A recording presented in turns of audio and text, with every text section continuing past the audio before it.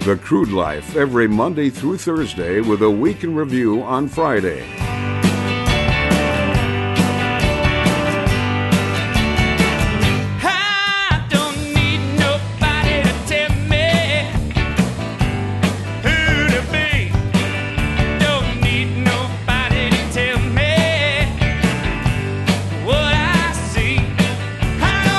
Welcome to the Crude Life Podcast. My name is Jason Speece, the Shale Play Prophet, the North Dakota Nomad, coming to you from the Hatch Coaching Studios. Our entitled intern Provolone is manning the production elements of the podcast. Troy Schrenk with Target Hospitality will be joining us a little bit later on in the program. He's the CCO, the Chief Commercial Officer with Target Hospitality. Troy is going to give us an update on what they have going down in the Permian Delaware Basin. Also want to ask him about the food they have there. I was able to dine there in the Dunn County location they had back in the Bakken at one point, and really impressed with what was going on out there with Target. Back then it was Target Logistics and Target Lodging and now Target Hospitality as they just continue to evolve with the marketplace out there. And so we're going to talk about that plus much more with Troy Schrenk, CCO of Target Hospitality. I think, what do they have, 20 different communities going on in Texas alone? I've got to figure that out, but outstanding work they have going. You know, the one thing that I love about what they have going on at Target Hospitality is the options and opportunity they give community. That is one of the things that goes untold, that when somebody like Target Hospitality comes into a community, it gives their local leaders a tool to manage that community correctly so that people don't come in and overbuild and put up too many apartment buildings or put up too many single-family homes, that sort of thing, in a very volatile industry. It's getting better. It's more of a commodity industry now than a volatile one, but there is still a little bit of ebbs and flows. But Troy Schrenk, CCO Target Hospitality, going to join us a little bit later on the Bakken Barbecue phone lines. Also, North Dakota Land Commissioner Jody Smith responds to the Bismarck Tribune article and North Dakota Petroleum Council's Ron Ness's comments regarding a letter that was sent out looking to collect millions of dollars in unpaid natural gas royalties from companies operating in the oil patch following a North Dakota Supreme Court ruling last summer. So we'll talk to her a little bit later in the program. And we have headlines coming up. Our sponsor today is Trunkline.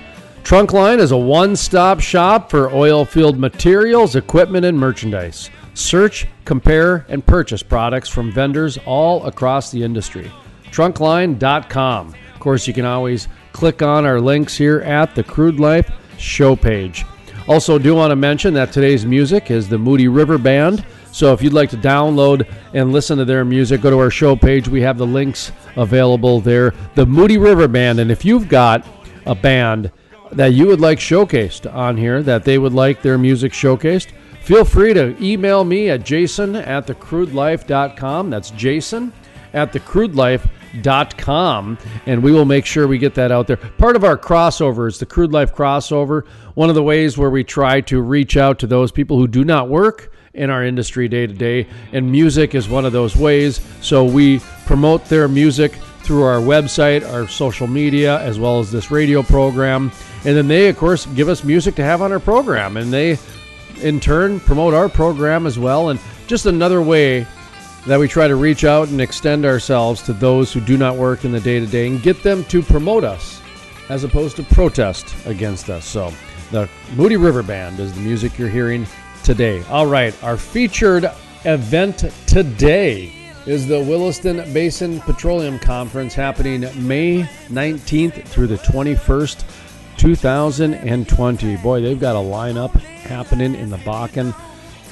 Check this out. Here's what we have happening at the Williston Basin Conference, May 19th through the 21st at the Bismarck Event Center. The Crude Life will be there doing a live recording session with CEOs Mike Summers, President and CEO of API, Mr. Robert Phillips, the CEO of Crestwood, Chris Kendall, the CEO of Denbury Resources, the Enhanced Oil Recovery at Cedar Hills in Bowman County, Wendy King, the VP of ConocoPhillips Great Plains Business Unit, plus many more XTO Energy. I'm looking at the list here as I go down.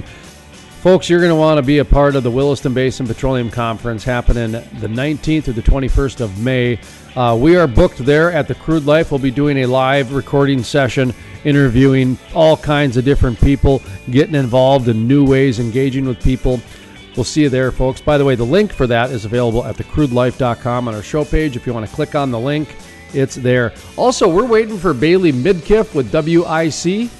He's going to be provolone. Is he called yet? No? Okay, keep an eye out. He might be calling in with an update from Doug, DUG Rockies, so we can find out what the vibe was like there. I got some great photos, saw some great social media posts from him.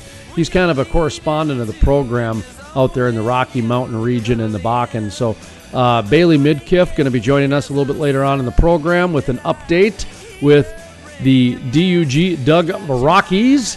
What else do we got? We've got Troy Schrenk as Chief Commercial Officer from Target Hospitality, and Jody Smith, the North Dakota Land Commissioner, still coming up. And we've got headlines right around the corner. But first, we need to take a quick break and pay some bills. Make sure that we can keep the lights on.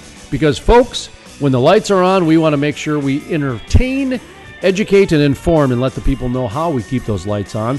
Because it is not the flick of a switch. It is with the hard-working men and women out there, like the people from Trunkline. Let me tell you what Trunkline does. They'll make your life a lot easier.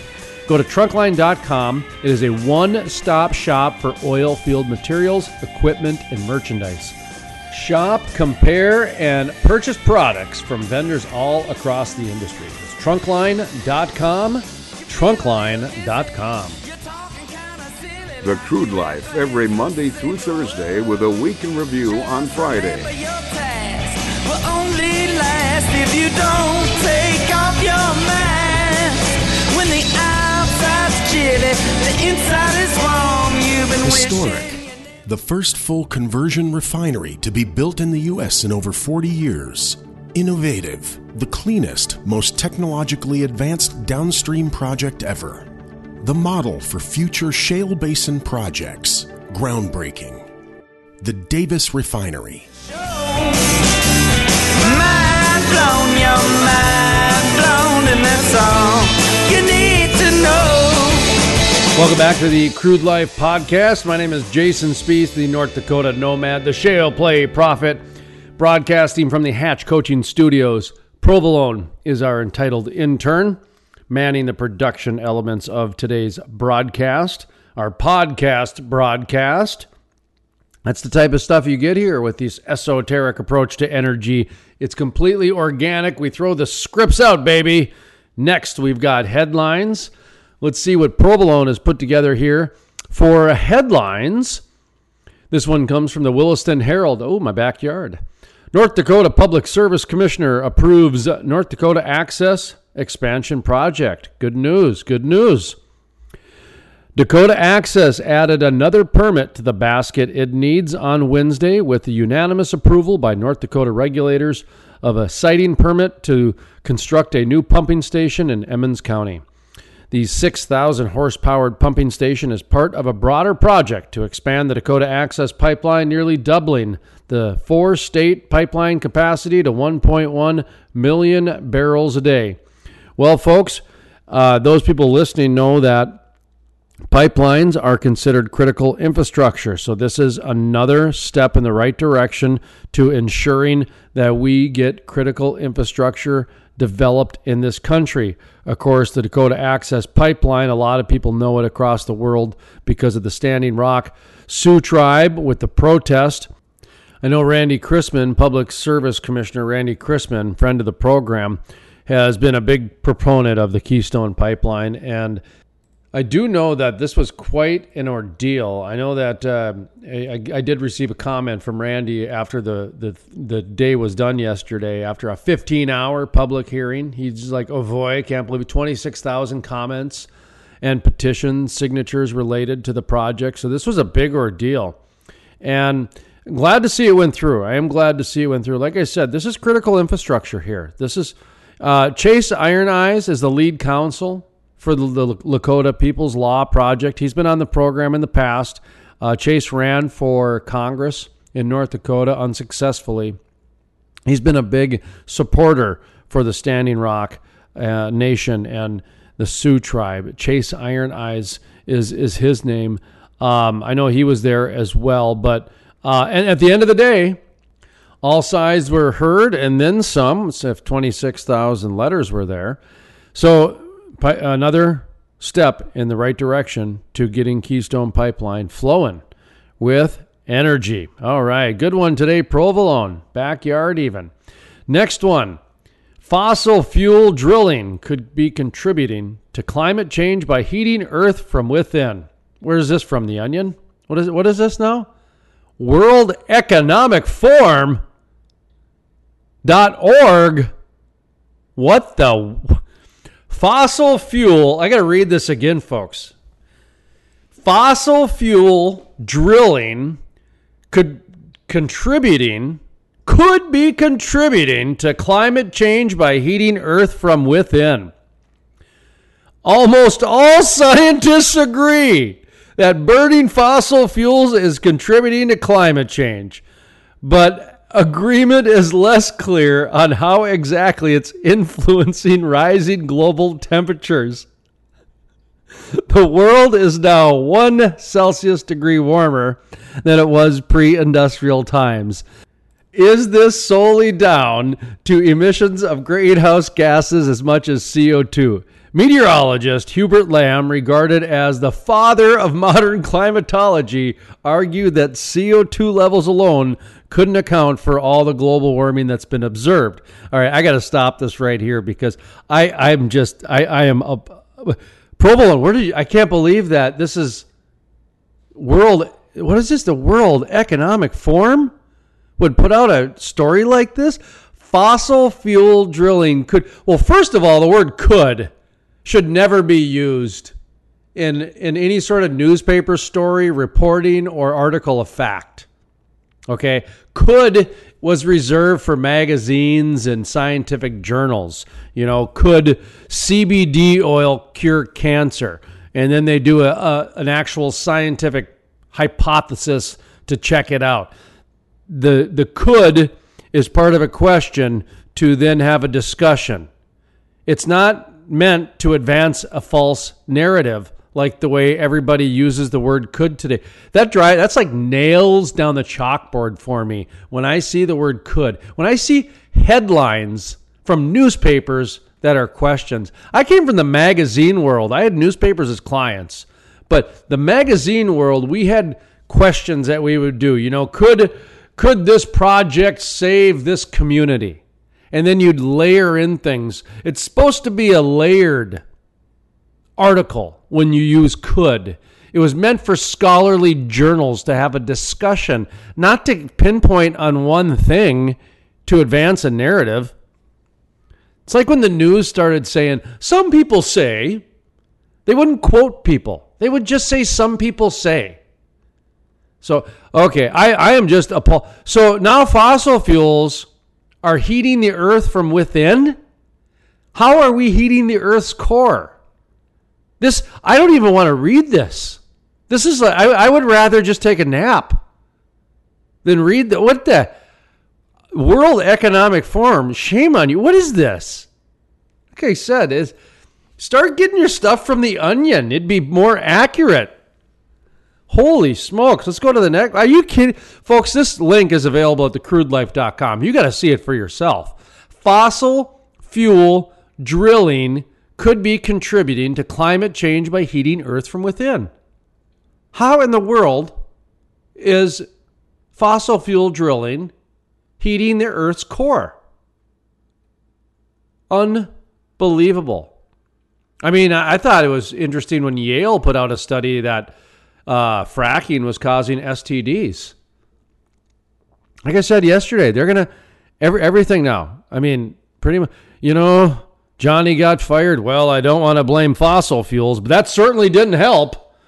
I mean, this is, oh yeah, unbelievable. So what do we got next, Provolone, for headlines? Let's see. This one comes from Yahoo here. McDonald's Shamrock Shake is back.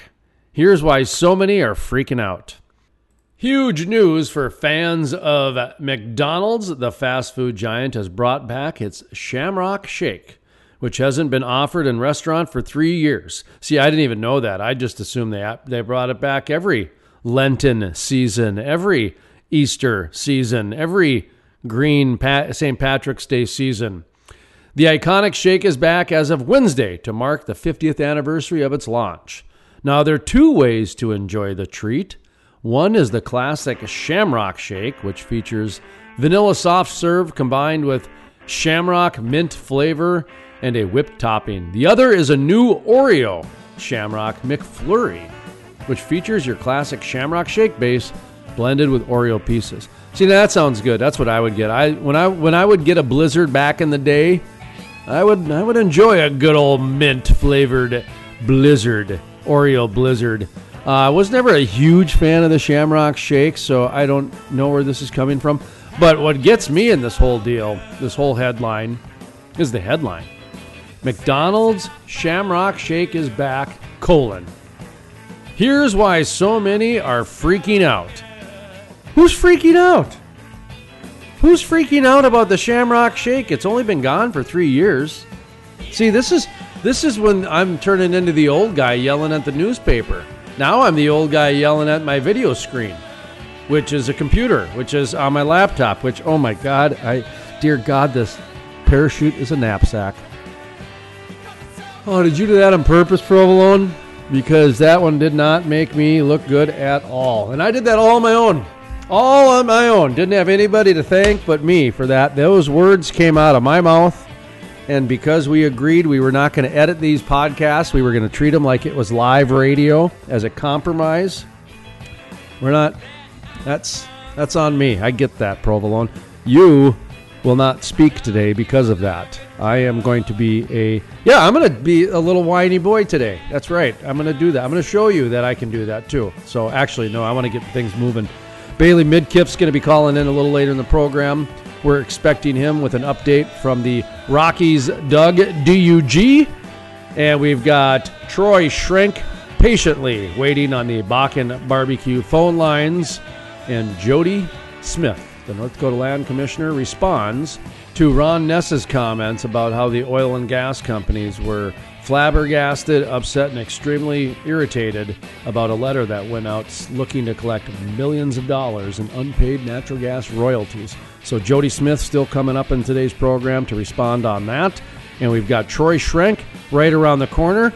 But before we get to them, I do want to just take 30 seconds and mention our sponsor today, because we cannot do this without our sponsors. So we're very grateful for companies like Trunkline.com. Trunkline is the one-stop shop for oilfield materials, equipment, and merchandise. Search, compare, and purchase products from vendors all across the industry. Go to Trunkline.com. That's Trunkline.com.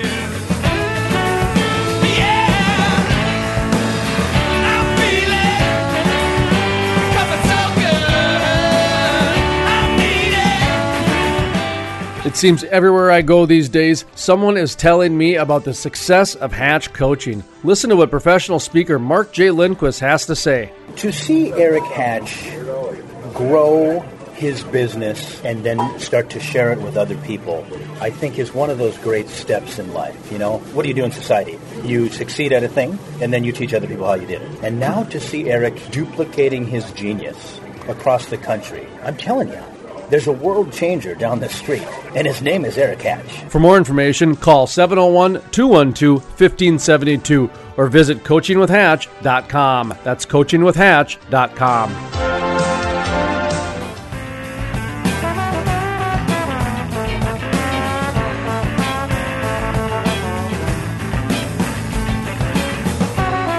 Welcome back to the Crude Live podcast. My name is Jason Spees. Some have called me the North Dakota Nomad. Others, the Shale Play Prophet. That is Provolone. He is our entitled intern, and we are broadcasting from the Hatch Coaches Studios. And Troy Schrenk, the Chief Commercial Officer for Target Hospitality, is patiently waiting on the Bakken Barbecue phone line, so I'm going to get right to it. Provolone, do we got them patched in? And if we could just get a mic level check from them, if you wouldn't mind there, Provolone. Appreciate it very much. You're doing a fantastic job today. I am stalling as you're doing the things that you were supposed to do when we took the last 30-second break, because in the business, we call this changing oil while going 70 miles down the interstate. So, all right, are we ready to go, Provolone? Okay. Oh, what's that? Bailey's calling now, too. Oh, see, this is what happens. When it rains, it pours, buddy. When it rains, it pours. Welcome to the real world, Provolone. All right, let's just get Troy Schrenk in, and then we'll get back around with Bailey Midkiff from WIC with our Colorado Doug update and so much more here. Jody Smith still coming. I just feel like we've got so much happening here on the second half of this program, folks. Don't go anywhere. Provolone, let's go right to Troy, please. Troy Schrenk with Target Hospitality. Excellent. Oh, thank you very much. Appreciate that. I wanted to follow up on a press release I received recently on a 100-room expansion at El Capitan community. Talk to us a little bit more about that, and thanks for joining the program here today, sir. You bet. Jason, good to be back. Thanks for having me. We announced an expansion of our El Capitan employer accommodations community out in the heart of the Delaware Basin, which sits in the prolific Permian, as everyone is aware. We initially came out and announced the 200-bed construction of this community back in 2019 for a large integrated producer that has made a substantial investment in the Permian Basin. As we have done for the past decade, every time we put a new greenfield community in the ground, we have doubled the size of that community in less than 3 years. And in this case, we're super proud to announce that we've doubled the size of the community in less than about 10 months, which I think is a pretty good indication of, obviously a very good indication of the growth in the Permian Basin and the investment being made by very large integrated producers in the area. So we're excited about having that customer, being able to support their production efforts in the Great Permian. And I'm sorry if I missed it, but what city in Texas was this again? So this is right in the heart of the Delaware Basin, up on the state line, and it doesn't take too long to figure out where that might be. But there's a little town up there called Orla, Texas. Okay, and, Orla. Orla is an area that has seen a lot of investment over the past several years. If you went back there in 2012, 2011, you would find probably one building, and it was a registered ghost town on the Texas State Registry. Today, it happens to be at the epicenter of some major oil development. So if we wouldn't mind, before I ask you about some of the other projects, I know you got an appointment coming up here, but I do like to take a moment to remind the listeners kind of some of the benefits that you bring a community. Not only do you bring a benefit to the industry, but there is benefits to the community with the type of services that you provide. And I saw it firsthand in the Bakken, right in my backyard, the type of advantages that like a Target Hospitality can bring. But it's a two-part question. First off, I imagine that this Orla community facilities, like many of your other ones with the zero tolerance, the indoor-outdoor facilities, you got the chefs on hand. Talk about that a little bit, and then transition into the benefits that communities really see with this type of housing and this type of community that you bring. Sure. Look, as we think about it from the customer's point of view, and again, a reminder, the customer being large energy employers, there's a job that has to be done, and the job to be done is to get their human capital, which they've invested millions of dollars in onboarding and training, frankly, to their work locations faster, safer, cheaper, and much more efficient. And as a result of being able to deliver on that promise for the energy employer, we are driving a better worker, who's spending less time in a vehicle on a commute side. As a result, they'll have much more energy. They've been able to manage their fatigue, reduce incidents that can occur on these very dangerous roads and extended travel time.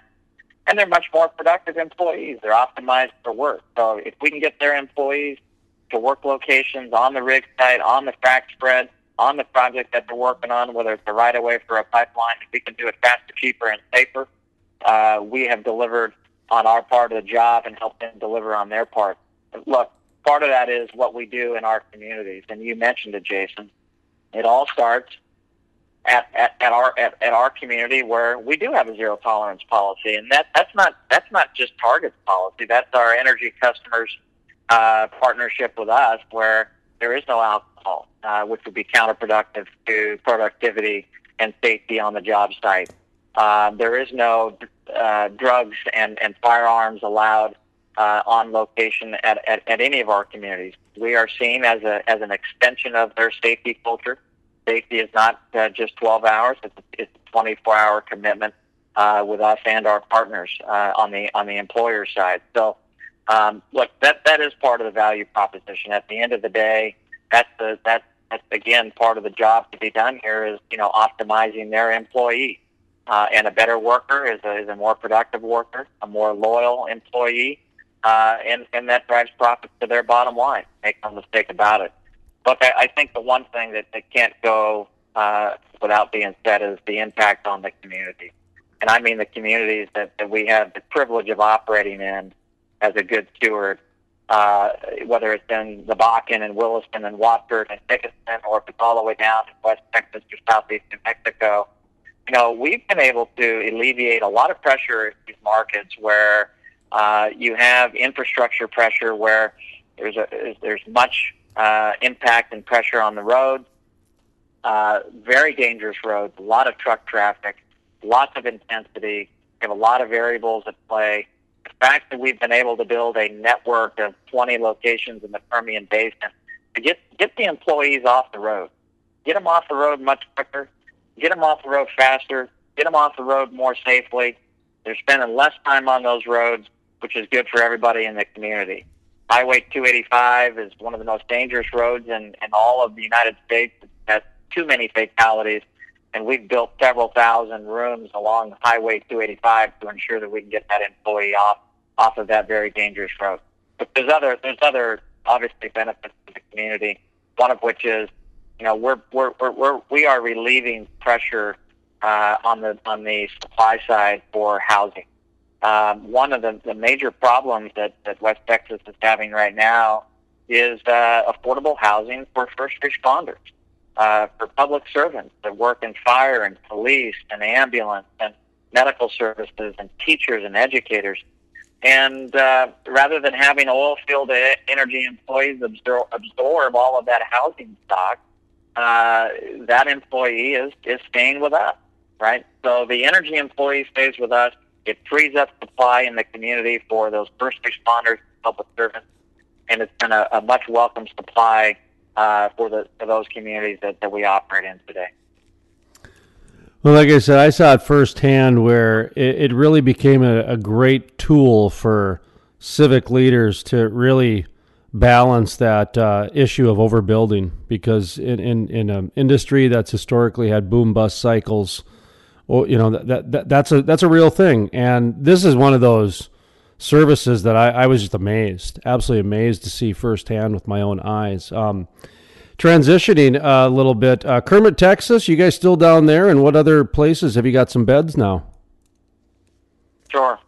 So as I mentioned, we have 20 unique locations across the Permian. And Jason, I think you know this, but for your listeners, the Permian is the size of the United Kingdom. I think plus or minus about 87,000 square miles. Massive geographical area.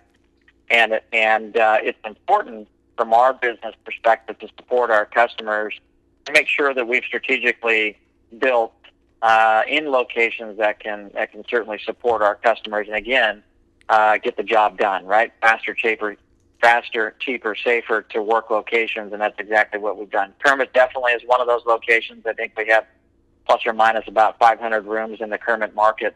and it's an area that we're able to support our customers from. Again, we have 19 other locations across the Permian outside of even Kermit, from the Midland Basin, where we hold probably 3,000 to 4,000 rooms between Midland, Odessa, all the way through the Delaware Basin with the balance of our rooms. So, Jason, today, as you know, we've seen rapid growth over the last several years. I think we're pushing 9,000 rooms in the Permian Basin today. And look, we continue to assess areas of what we call white space, where we can better support and help our customers. But with 20 locations, we've pretty much got it covered at this point. Any final thoughts as we wrap up? I know you got another meeting coming up. Appreciate the time today. So any final thoughts, what to look forward to with what you guys have coming down the pipe, or anything that we missed that you want to make sure we get or reiterate, et cetera? Maybe a chili recipe? I don't know. No, that's good. Hey, look, as we think about the business, look, we're fortunate and privileged to be doing business in two great basins in the United States. We're privileged to be part of something, I think, on a bigger picture, to be a part of U.S. energy independence. We're an integral part of that. We're going to continue to be an integral part of that.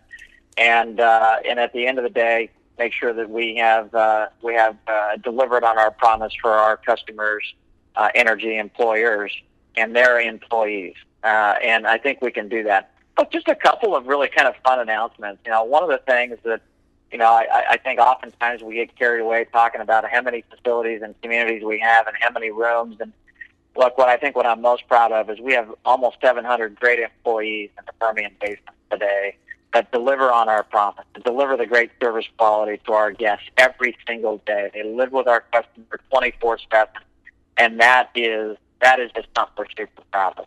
They get the ability to deliver some great food, not good food. You're working 12 or 14-hour days in 104-degree heat, and you're covered in PP&E and FR. What you're looking forward to is not good food. You're looking forward to great food. So, the opportunity for our great people to make fresh, grilled steaks every night, grilled chicken, grilled fish, pastas. We've opened up this new concept. I don't know if I've shared it with you, Jason. It's a sports bar and grill without the alcohol, of course. It's called the Frack Shack. We've started to open these up over the last several years. We're opening up our seventh one here, coming up here in 2020, and they're all on location. The customer gets to go have food 24/7. If they want to go over to the Frack Shack, they can have a handmade burger. Custom-made burger with hand-cut French fries. We've got wood-fired pizza oven. It's like a sports bar that anyone would be proud to go into with absolutely great food. And I think it's that care and concern and emphasis on our guests that frankly have every energy company just clamoring to do to help us, to have them help us, or have us help them rather. And so, those are the fun things, right? It's all about the food. It's all about our guests. And Jason, you have a stand invitation to come down to the Permian and try one of those homemade burgers anytime. Well, might take you up on it, too. And one last thought I do want to mention is that when I was up visiting some of the facilities up in the Bakken back 5 years ago now, and kind of talking to some of those guys, afterwards, and 3-4 years later, the one thing that they talked about, that it was that brotherhood, that sense of brotherhood, which nowadays I don't know what the PC term is. I guess manhood, humanhood, whatever the term is, but it's when you can really get together a good work-life balance. And that's what's really impressed me about what you guys have done, is figured out a way that you can actually leave your stress at work at the end of the day. And like you said, go into a sports bar without alcohol and actually kick back and have fun and release some of that stress. Because sometimes when you go home and you got laundry waiting for you, and you got the lawn waiting for you, and you got a couple kids you got to bring, and you got this and that, there's that extra stress that the home life, that you don't get the right balance. And that's what I don't know. I've had a few conversations about that with some people that stayed in your facilities up in the Bakken, and I wanted to pass that along, that it's really interesting to see the way that you guys have strived for a true, work life, release at the end of the day, balance type of a thing. Is that intentional, or did you guys just stumble into that? That's 100% intentional. And, here's why it's 100% intentional. You can call it whatever you want: brotherhood, fraternity. By nature, in energy, as you know, it's the backbone of the energy and what's called the oil patch, right? There's an understanding. I like to call it empathy. You can call it whatever you want, but I like to call it empathy. And the way we have structured this, meaning all of our employees are also rotational workers or rotational employees. They're coming from outside of the area, much like many of these energy employees and workers. And so our folks are working rotations very similar to a frac hand. They're there for 2 or 3, 4 weeks at a time, and then they get to travel back to their home state. And so there's a degree of empathy immediately that's developed between our employee and the guest. There's an understanding of what they're going through, working long days, 12, 14, 16-hour days for 2, 3, 4, 5 weeks at a time, right? Working that rotation schedule.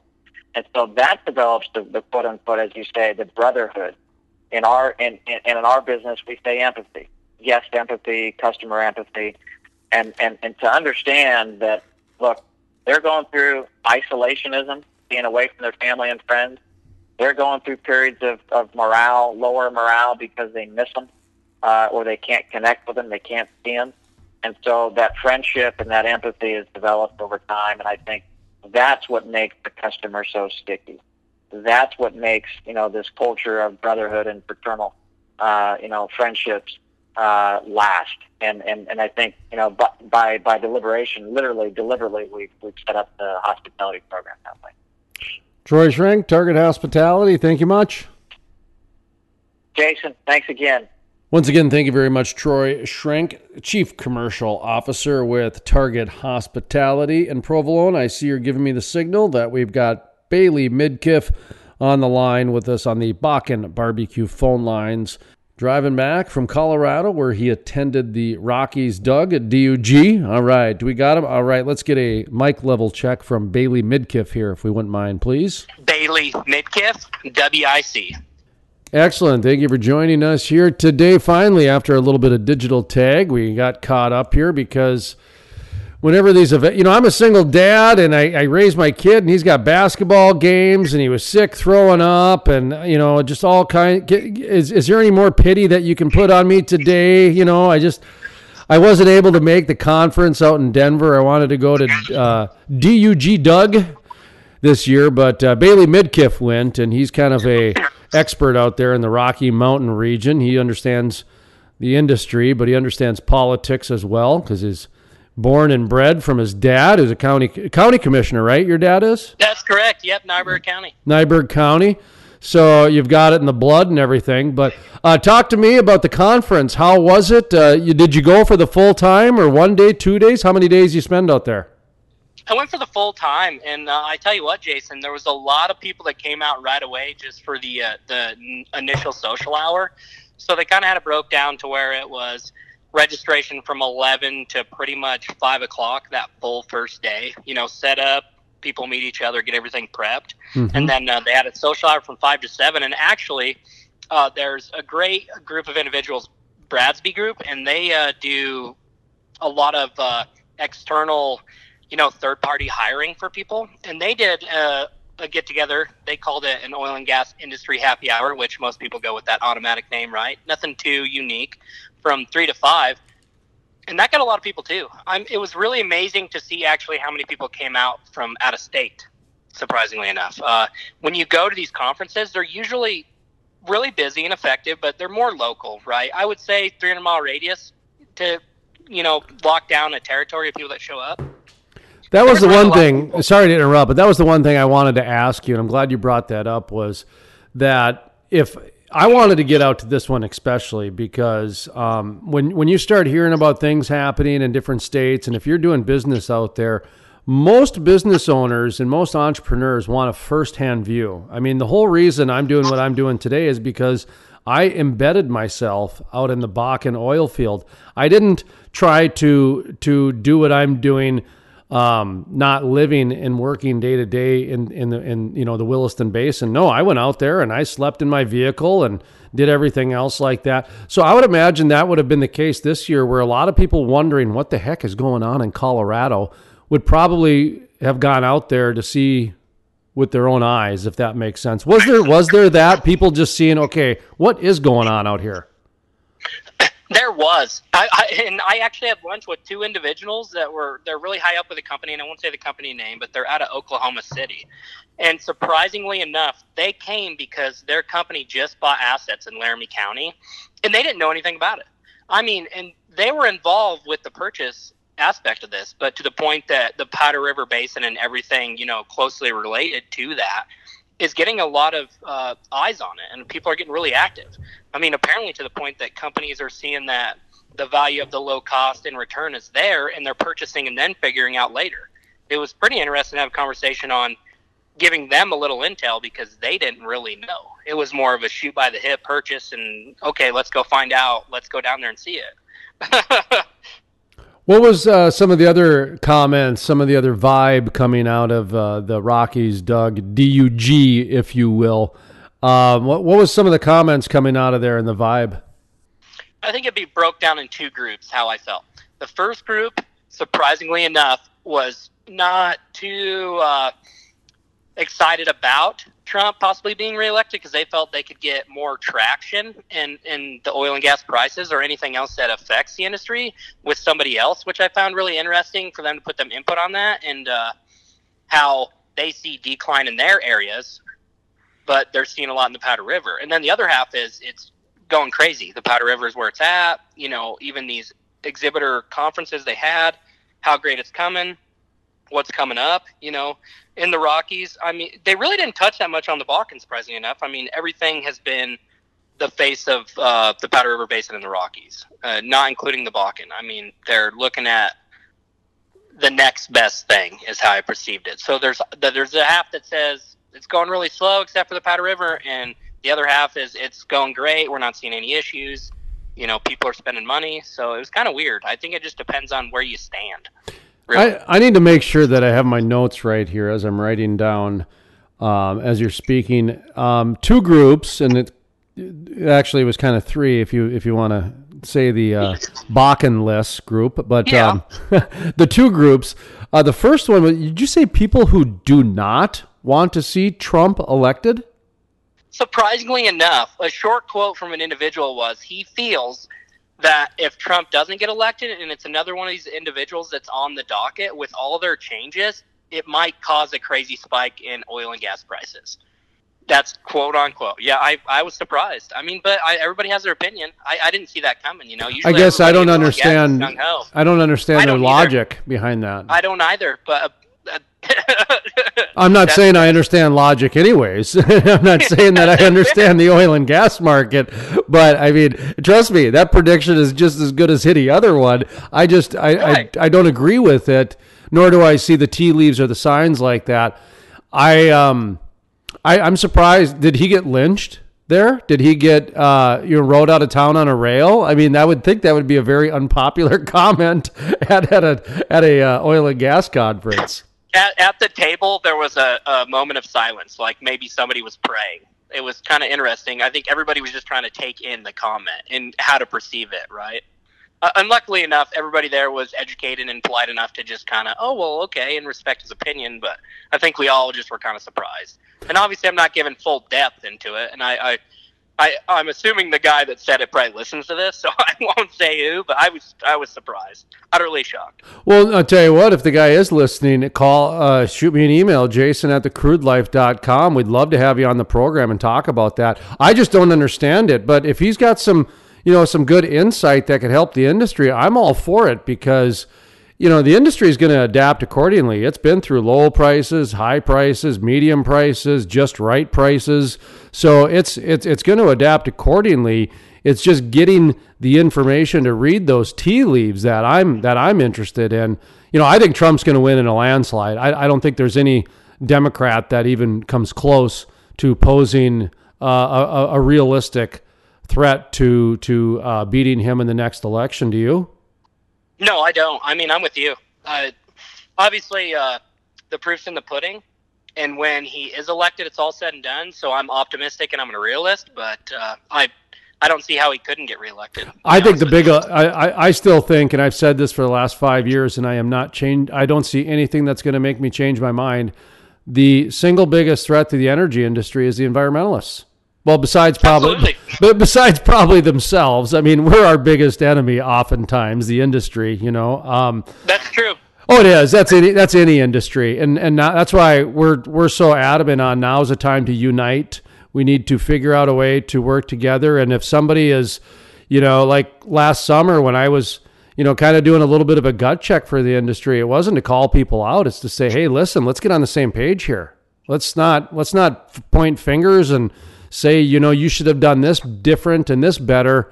No, that stuff's done. We need to figure out a way to get on the same page because, last summer when I was speaking, it was only 2 presidential candidates wanting to ban the industry. Now it's like 8. And so we're and growing. Well, and the part that I'm really having a hard time with is I really do love this industry because I love the capitalism, the entrepreneurism behind it. And I see this becoming almost like nationalized is almost what I see happening. But when I see us as an industry getting our butt kicked by a 16-year-old girl, come on, we can do better than that, can't we? Yeah, that should be a little bit of an eye-opener, right? I mean, it really should. It should. The playing field too open, maybe, in a scheme of things. It is, and so I think that's probably a good gut check for us. Was anybody talking about that at the conference? The environmental side of this, is that registered in? We have California that has their own ban and restrictions. New York has a ban that looks like that might stay now. There's no sign that they're going to reverse the ban on natural gas or whatever they got going in New York, fracking and everything. Colorado is looking like they're going to be the new poster child for the rest of the states. Is anybody talking about that there? So the conversations on the floor with individuals that attended or had booths was not, but I would say a lot of the keynote speakers brought up quite a bit of that. I mean, I want to say his name is Richard Mason with Hart Energy, and then there was, the really good Born in the Bakken one, Dick Finley, he brought that up, as well as Joe D. Dominic from Anschutz. There was a lot of conversation about that, but surprisingly enough, just table talk, it really wasn't a discussion. And I think, truthfully, it's because we're scared of it, and we are trying to fight it, but we do need to talk about it, but I think it's getting beat up so much that it wasn't a conversation people wanted to have over a cup of coffee, strolling the booths. Yeah, and it's hard when you don't have the answers. I mean, and that's it. And I mean, nobody really does, right? We all want to be ahead of the curve and find ways to counteract it and make sure we're doing the right thing. But I remember the actual answer. Once when I was in a relationship that didn't work out in my favor, but probably because I say things like this, which was one time I had to sit down with her and I said, listen, there's a difference between venting and the next level. I said, venting is when you just kind of occasionally, complain about something. When you're doing it every day with such passion, you're bitching. You're now bitching, and we got to do something about it because we can't live like that. And so I kind of feel like we're at that point now to where we now is the time of action. We can't be talking about this stuff anymore. It's now time for action. Yet I don't think we quite know what that action is. So there's a little bit of a gray area. Yeah, there is a little bit of gray area. So, well, all right. Overall, how was the vibe? Are people optimistic? Are they a little bit concerned? Are they, oh, geez, I need to find a new job? What was the overall kind of vibe for the outlook of 2020 at Colorado? Rockies, Doug. Optimistic, very optimistic. I mean, even to the crazy point, and this one surprised me, not that anybody can bring a booth, but Cotton Logistics, I don't know if you've heard of them or not. They're a huge culinary company for like the Permian and closely related to that area for bringing out rig food and rig houses.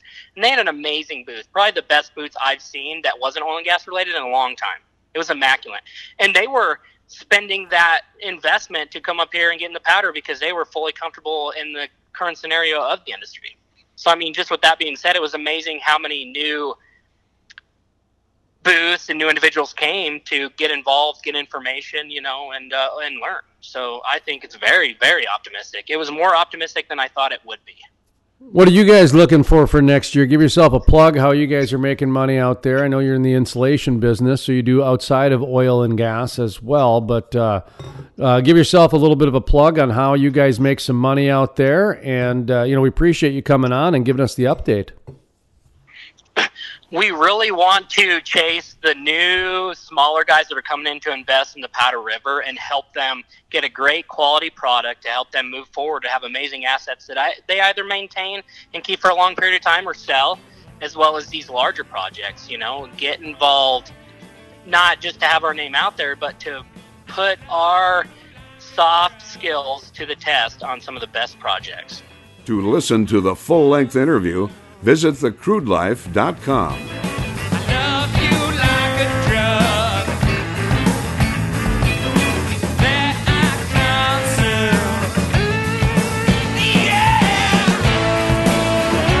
Historic, the first full conversion refinery to be built in the U.S. in over 40 years.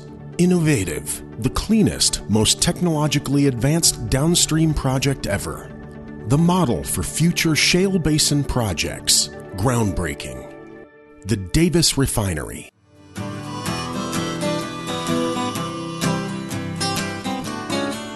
Well, it's time to put the booze down.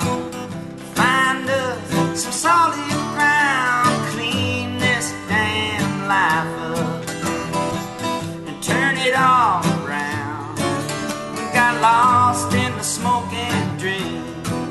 We can feel each other starting to sink. It was time to get back to our hearts.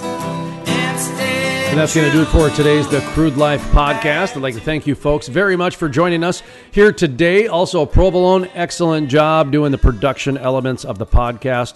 The music you're hearing is the Moody River Band. If you have a band that you would like showcased here, that you would like to reach out and do the Crude Life music crossover, email jason@thecrudelife.com and we will get it set up for you. If you'd like to check out our musicians, go to thecrudelife.com.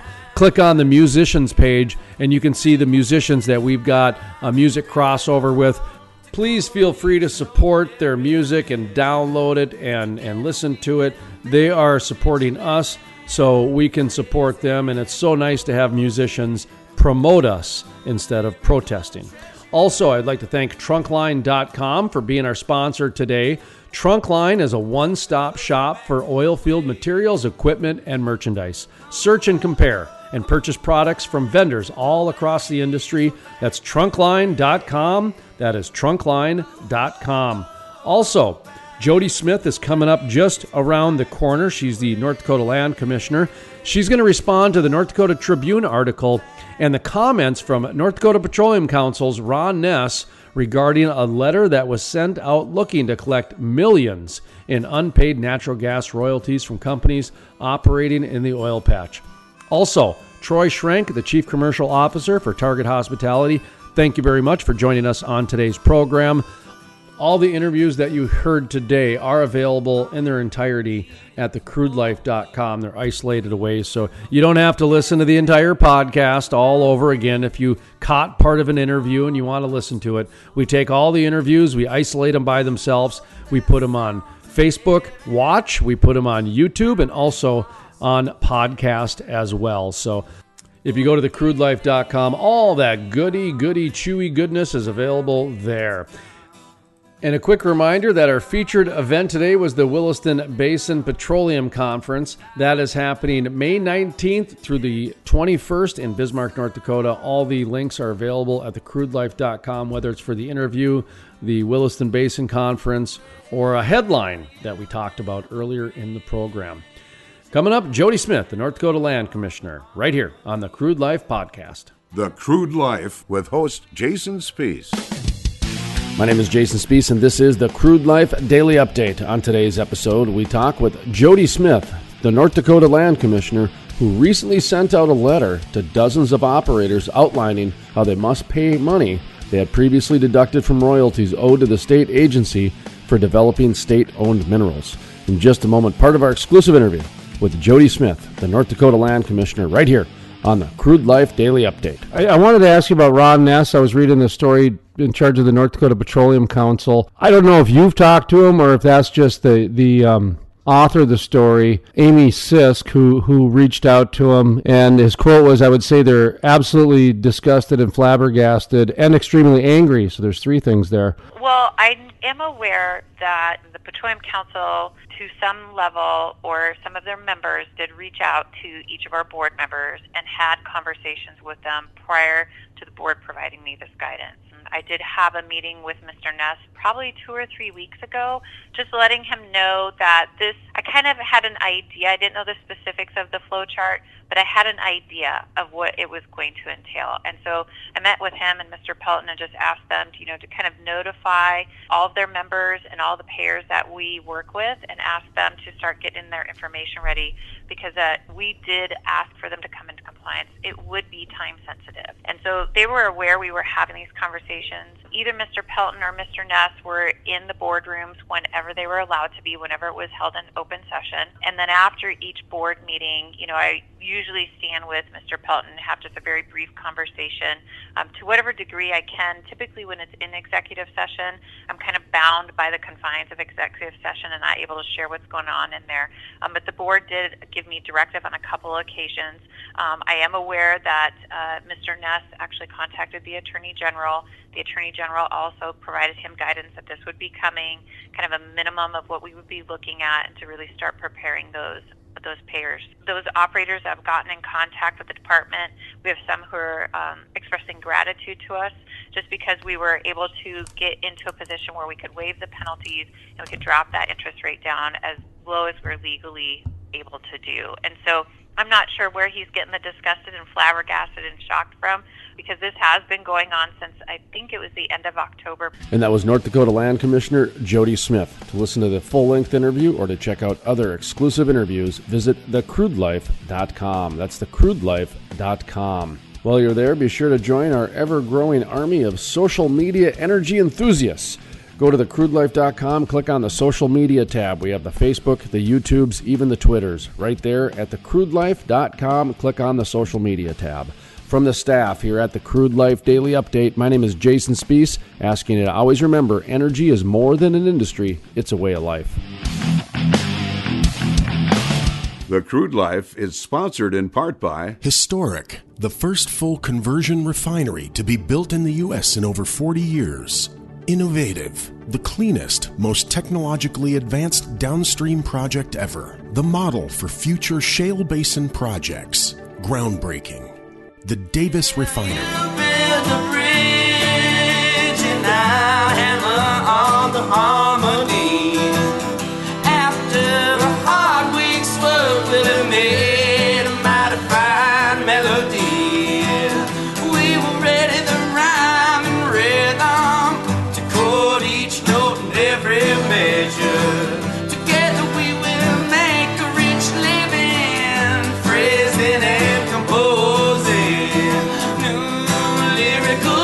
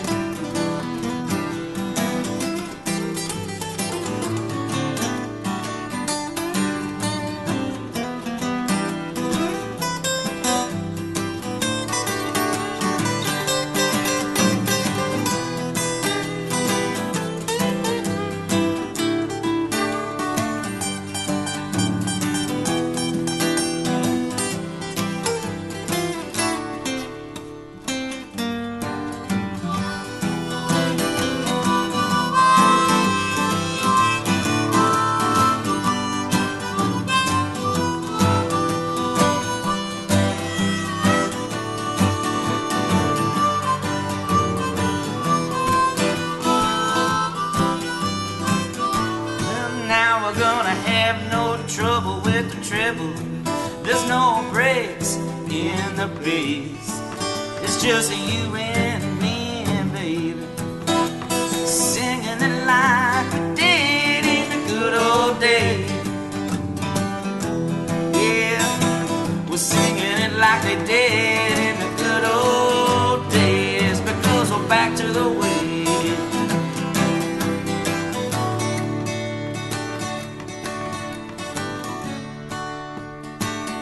Oh, well, you build the bridge and I'll hammer on the harmony.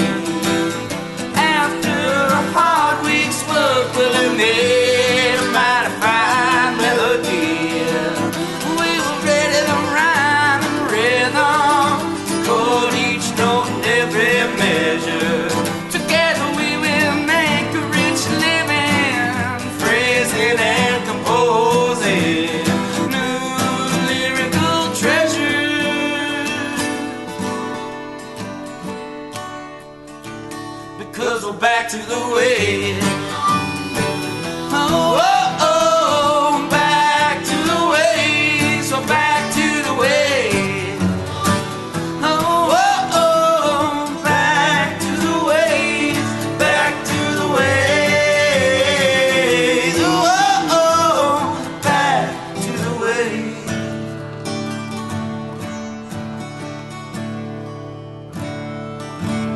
The Crude Life, every Monday through Thursday with a week in review on Friday.